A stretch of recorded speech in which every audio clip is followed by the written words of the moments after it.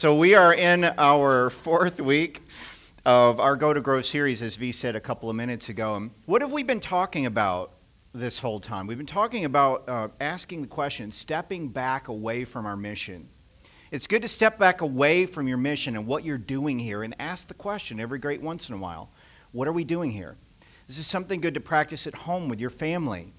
If you don't have a vision for your family, then your family will just be like disorganized and organized chaos, ebbing and flowing. But if you've got a vision for your family, like I want to raise my family to follow Jesus, then you will make strategic decisions to help your family grow as a follower of Jesus, right?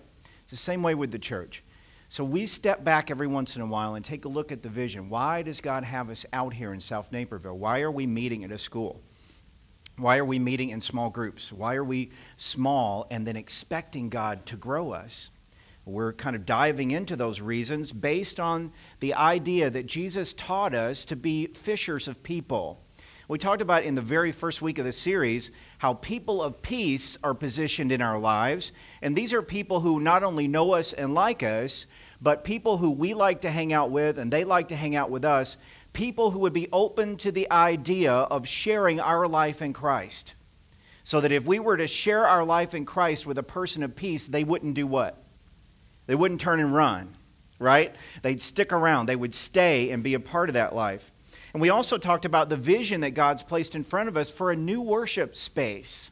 We are a site of Trinity Church in Lisle, Illinois, who's planting in South Naperville. We have the opportunity in South Naperville to move into a new worship space as we grow. And as God positions us for this opportunity, what He's calling us to do is to grow to about 120 by this time next year. Now that includes all of us as adults and all of our kids out on Kid Street together. And then the question becomes, how would God have us do that? How would He have us to grow numerically? Because the most important parts of the church are not just the numbers. The most important part of the church is what happens on the inside of you, where you become a true disciple of Jesus, and then that change that happens inside you manifests itself in new behaviors. What you might call Jesus behaviors, or the values that Jesus puts out there. Things like serving, teaching, leading, helping each other be accountable, sharing your life in Jesus, generosity. Those are some of the Jesus behaviors that we are copying as we look, live, and love more like Jesus. But then the question always becomes, as we're changing and as we're growing, what are the mountains that life is placed between us and our objective of growing to be more like Jesus? Last 2 or 3 weeks, we've been talking about how to invite someone into a spiritual conversation. That was a couple of weeks ago. Cues to listen to when you get into one conversation where you hear some things that cue you up to share Jesus with them or your life in Jesus. Things like, my life is not going well, or I didn't expect that to happen, or I'm not from around here. When you hear those types of cues, it opens up the opportunity to share something of yourself spiritually. And then last week we talked about the idea of inviting into small group. We believe in small group discipleship here, where the best way to grow as a follower of Jesus is in a smaller group of believers, even smaller yet than this, a group of maybe 4 or 5 or even 6 believers. We talked about the value of that and how to invite someone to be an observer of your small group. In fact, we're entering into the Red Letter Challenge. If you take a look at the table in the back, the Connect table, the Red Letter Challenge is beginning the first week of October. This is for people who are following Jesus and want to take the next steps in their faith following Him. For some people in our lives, we know people who are not following Jesus yet. Can we invite them to be in small group life with us? Absolutely. We can invite them to be an observer. So we talked about that last week. If you'd like to look back at those messages, you can always check the podcast or look for the email blast for actual video messages like we're doing now. But for this week in particular, we're asking the question, what's the mountain in my life as I am being asked to serve as a part of the church? And what's the mountain in my life as I am asking other people to serve with me? So we have the opportunity at South Naperville to do a lot of cool stuff.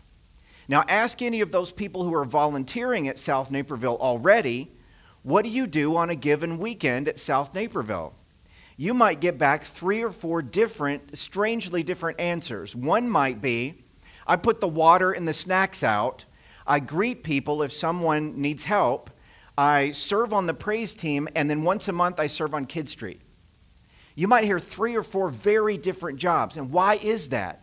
Because we're a brand new worship site, and it's literally all hands on deck.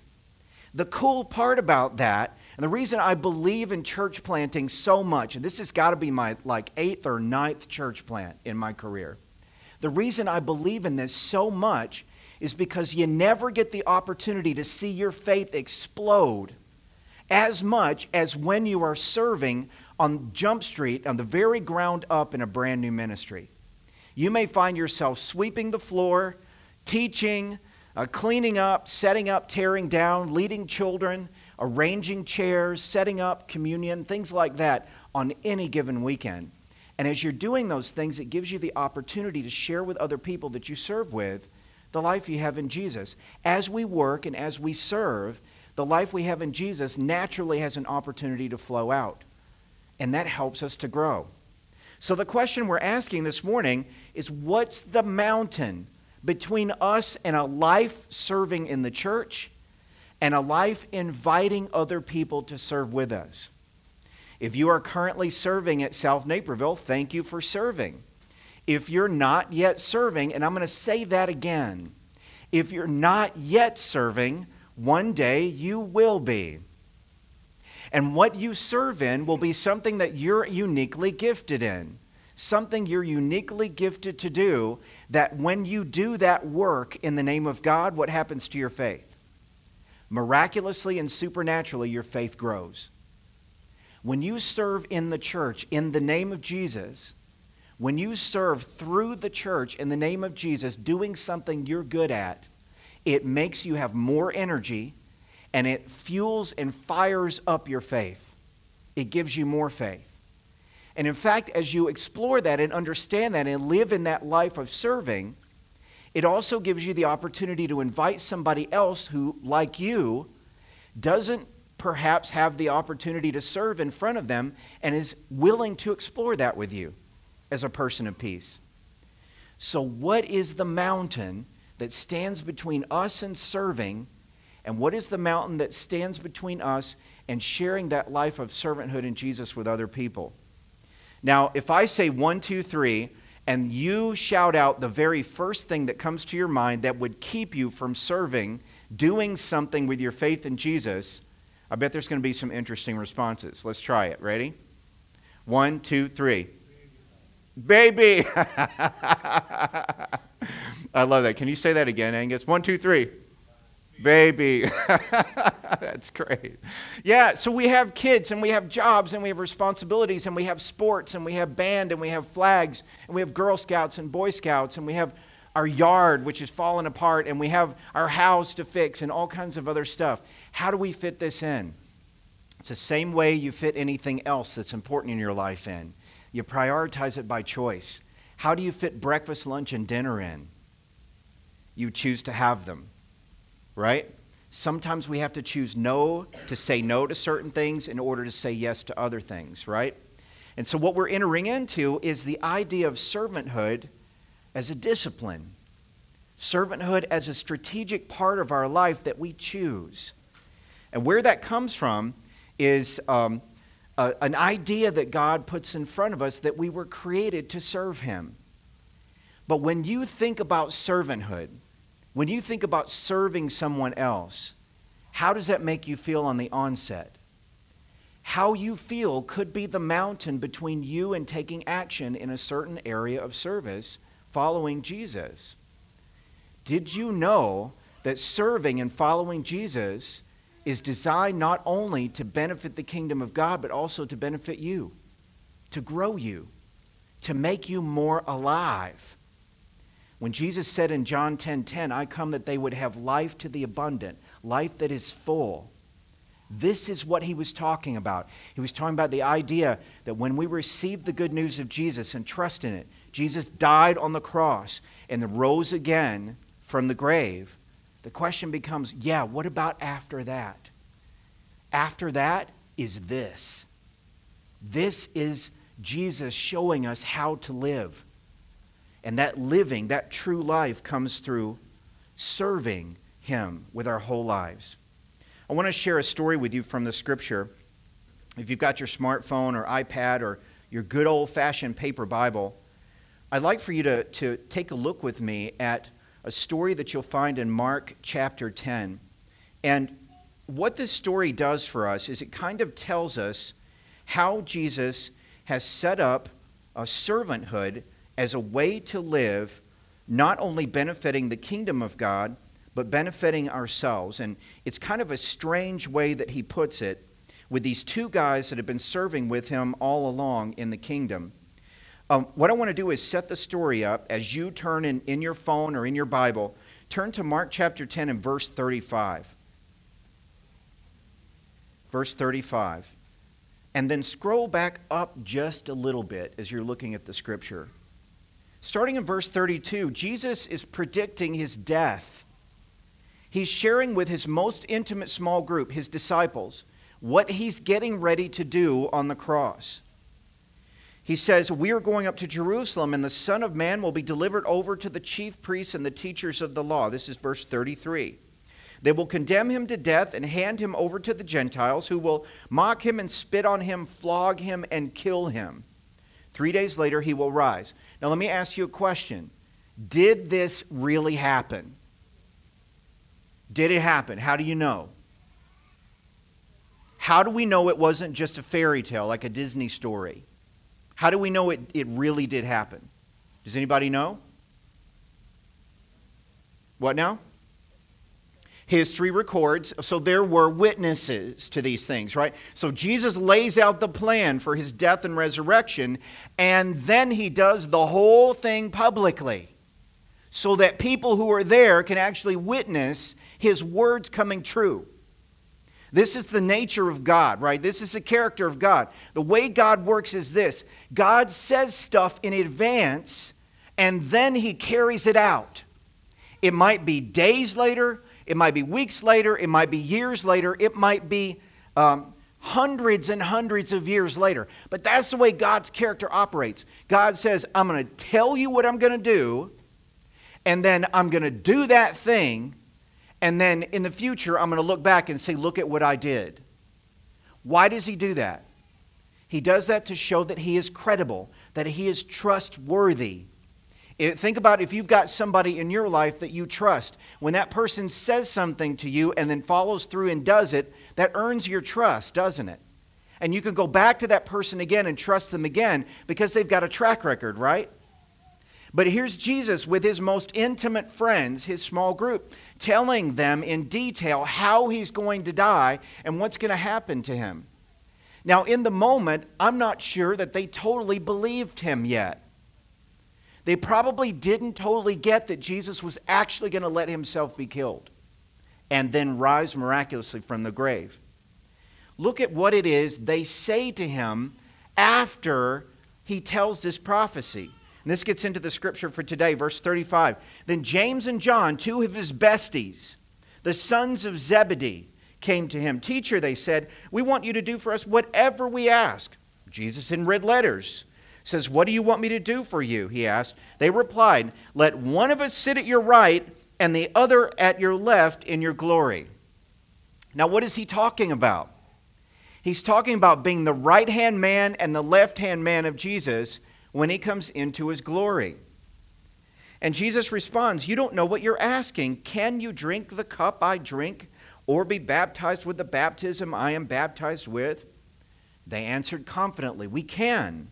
Jesus said to them, "You will drink the cup I drink, and be baptized with the baptism I am baptized with, but to sit at my right or left is not for me to grant. These places belong to those for whom they've been prepared." By who? By God. Then the 10 heard about this. They became indignant with James and John. Why would the 10 become indignant with James and John? What were James and John doing in that conversation right after Jesus had just told them how he was going to die and rise again? Why would they become indignant? Because their brothers are trying to elevate themselves to a position of honor beside Jesus. And the rest of them are sitting back and thinking, well, who are you guys? Why shouldn't it be one of the rest of us? Why are you trying to get good with Jesus above and over what we are doing with Jesus in our relationship? Why are you trying to get that for yourself? Jesus called them all together and then teaches this timeless teaching. He says, you know that those who are regarded as rulers of the Gentiles lord it over them. Do you know what lord it over somebody means? You ever had a boss that lorded your work over you? You ever had someone in charge of you who lorded their position over you? How does that make you feel? Like less than that person, right? Let me ask you this. Have you ever had a boss or someone who was over you but didn't act like it? Actually acted like they were under you, there to lift you up, but their position was over you? Have you ever had that in your life before? I have. It's pretty amazing. Somebody who has the rank over you but puts themselves under you emotionally, relationally, psychologically, lifts you up because they're not threatened by you. They want you to thrive. Think about that. If you've had that experience, you're blessed. You know that those who are regarded as rulers of the Gentiles lord it over them, and their high officials exercise authority over them. Jesus says this, not so with you. Instead, whoever wants to become great among you must be your what? Your servant. And whoever wants to be first must be what? Slave of all. For even the Son of Man did not come to be served, but to serve and to give his life as a ransom for many.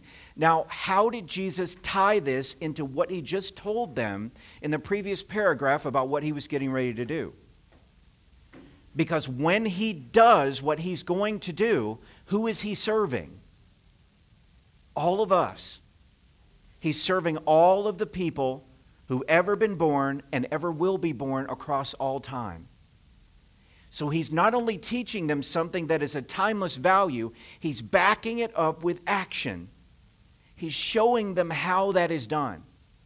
He's giving of himself so that they may do what? Not only be saved, not only be saved from the fire of hell, not only be saved from themselves and their sin, but saved into a brand new life. A life that is different than the life they had before him. Do you have a life that is materially different after Jesus than before Jesus? If you do, then you have a taste of what that means. That your life was meant to be more than it was before. And the way that blossoms and flourishes and grows is through servanthood. And so as Jesus is face-palming himself in front of two of his beloved disciples and rerouting their attitudes to understand that they must decrease so that he may increase, that they must lower themselves and serve so that Jesus can rise to the top. As he's teaching them this and modeling this for them, he's leading them into growth in the kingdom of God. And we've been talking for the last several weeks about entertaining, listening, and inviting. And what I want to share with you today is a couple of ideas about entertaining someone who you intend to invite to serve with you. And the reason we're going to do this is because we've been exploring inviting people to small group and into conversation. There is a certain type of person in your life who you will feel more drawn to invite to serve with you instead of into a spiritual conversation or into a small group meeting.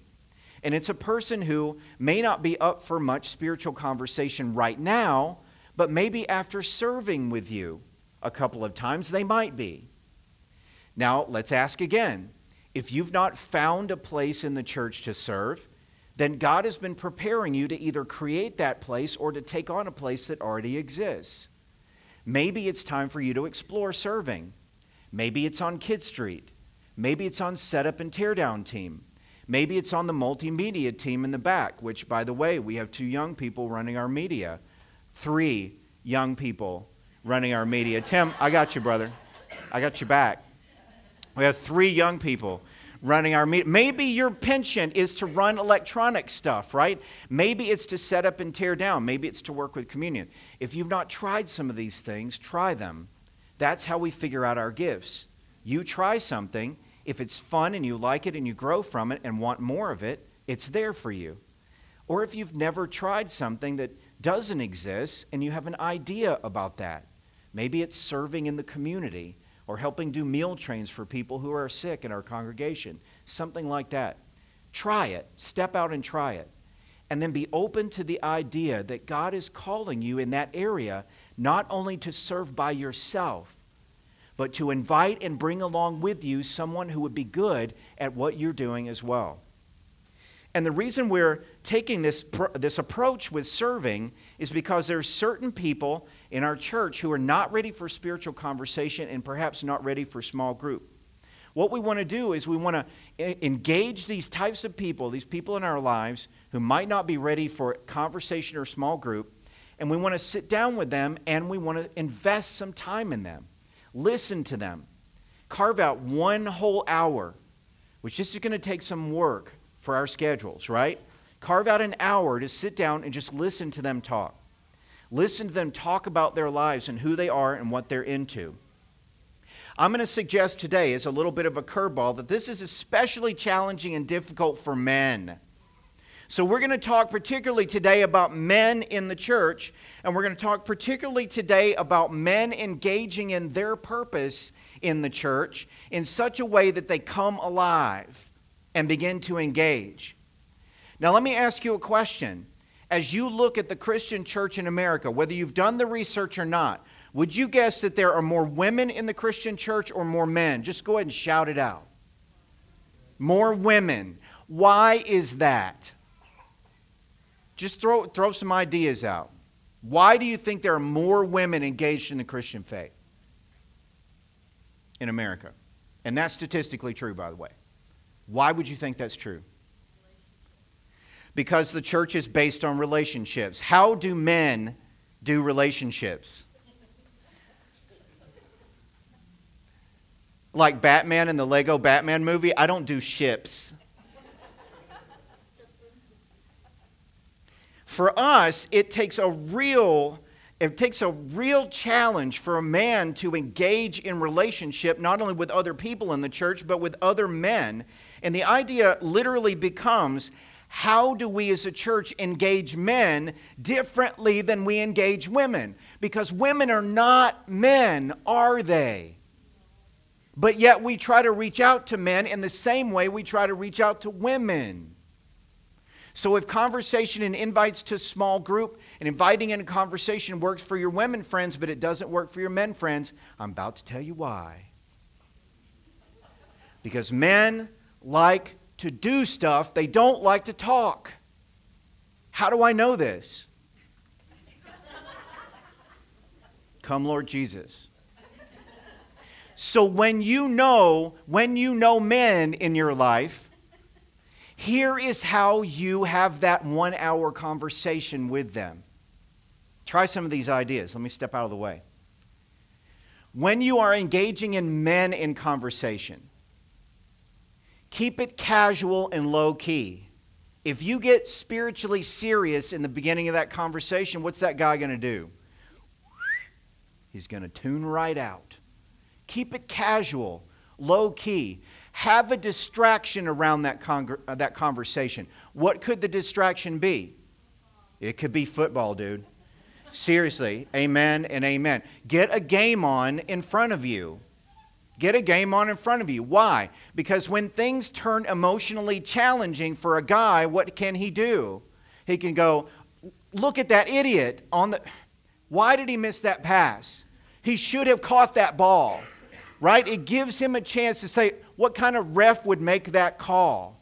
You know, that's crazy, right when you're getting into something spiritually deep. But it gives a guy a chance to disengage from the discomfort of that for just a moment and yet have fun. And then stay casually engaged. And the idea becomes this. You give space and perhaps even multiple conversations or opportunities to engage, but in the end, you have a goal in mind. And the goal is to introduce that guy to Jesus. And the introduction you will do is authentic, it's real, it's personal, but it's not, it's not in a way that you would engage someone who has an emotional setup to receive conversation like that. Whether it's a woman or another man, okay? What you want to do is provide a canvas to paint a spiritual conversation on with distractions, with the opportunity to disengage and get back together in such a way that will engage him as a guy. One of the interesting things I found as I was kind of researching this and checking my own self is the side-by-side conversation. If you're a guy, don't invite a guy to sit across one of those little two-person tables at a coffee shop with you. That's just awkward. Invite a guy to sit on the bar stool beside you with a football game in front of you so that whether you're drinking water, coffee, lemonade, Kool-Aid, iced tea, or beer, whatever your thing is, you can sit side by side and look at something else at the same time. Try this with your man or your man friends or your guy friends, whoever you are. See if God doesn't give you the opportunity to serve together. As you do that, ask this question somewhere along the way when it's fitting and proper. And I want you to actually read this with me. Ready? 1, 2, 3. I serve at my church once or twice a month. Want to join me one Sunday? No strings attached. Can we do it one more time with guts? Ready? I serve at my church once or twice a month. Want to join me one Sunday? No strings attached. These are the words you can share. These are the words you can speak. And the way you're doing this, setting up for serving together, is you're letting somebody kind of ride along with you as you serve and engage in the church in service. So what we're going to do is we're going to go ahead and close. I think the kids are ready to join us again. What do you guys think? All right, so we're going to go ahead and pray and close. But what I'd invite you to do is this. As you pray, think about an area of service in the church you've not tried yet or not entertained. Think about a friend in your life who might enjoy doing that with you. And then consider the idea of maybe volunteering yourself and or that person together. Set up and tear down team or something like that might be a great place to start. Brian, would you agree? Brian's one of our set up tear down guys, and we've got several of them in the room. So let's do this. Let's close in prayer. Let's invite our kids back in. Let's open our minds to who God would have us reach out to through serving. Pray with me. Dear Jesus, thank you so much for giving us the opportunity to serve. And not only the opportunity, but the call to serve, to step into the challenge of serving. Give us the opportunity, God, to see what it is we enjoy and how we might engage that act of service in your name. You've given us so much opportunity with a brand new site here. And you've placed a number in front of us, 120 in the next year. This is one way we will grow. Show us those people, especially those men in our lives, who are looking for a way to serve. And show us how we might engage them as Jesus might.